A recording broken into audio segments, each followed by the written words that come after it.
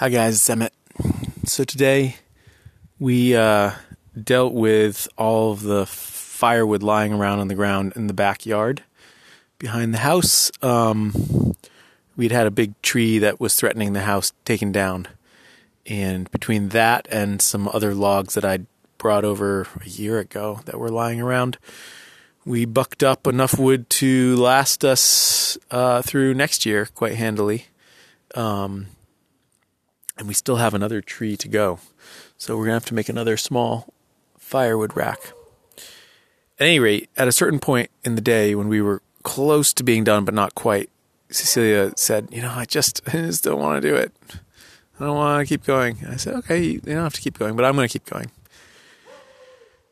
And part of me knew that sort of if I didn't finish the job today, that it just would be a long, long time.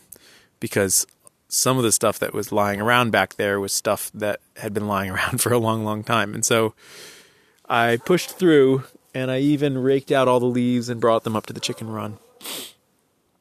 And I'm so glad I did, because now it's done and I can move on to other things. I try to operate this way in life, where you sort of push something through to completion rather than leave it halfway done.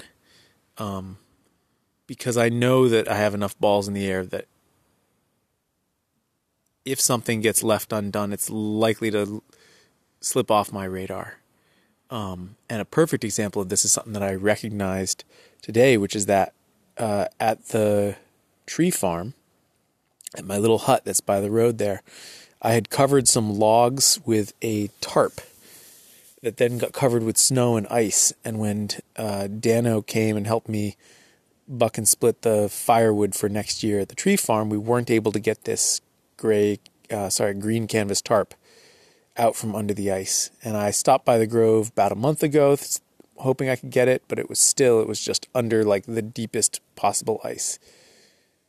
Well, now I'm pretty positive that it's free, and I should really go get it before A, someone decides to take it, which is unlikely.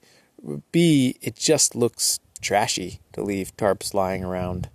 And there's probably just some other sort of tidying up that I could do now that the ice and snow are gone to make it nicer for the people whose land it is and the people who walk and drive their cars past there every day, so that they don't have to feel like the place is neglected. Again, I would normally have cleaned it up, except that there was snow and ice on the ground. So that's one habit that I think really helps me is that the fewer of these sort of unfinished things I have in my life, not only the more am I able to push my energy into the next thing and the next thing, but also the better reputation I maintain with the people who are affected by my choices to finish a job or not finish a job.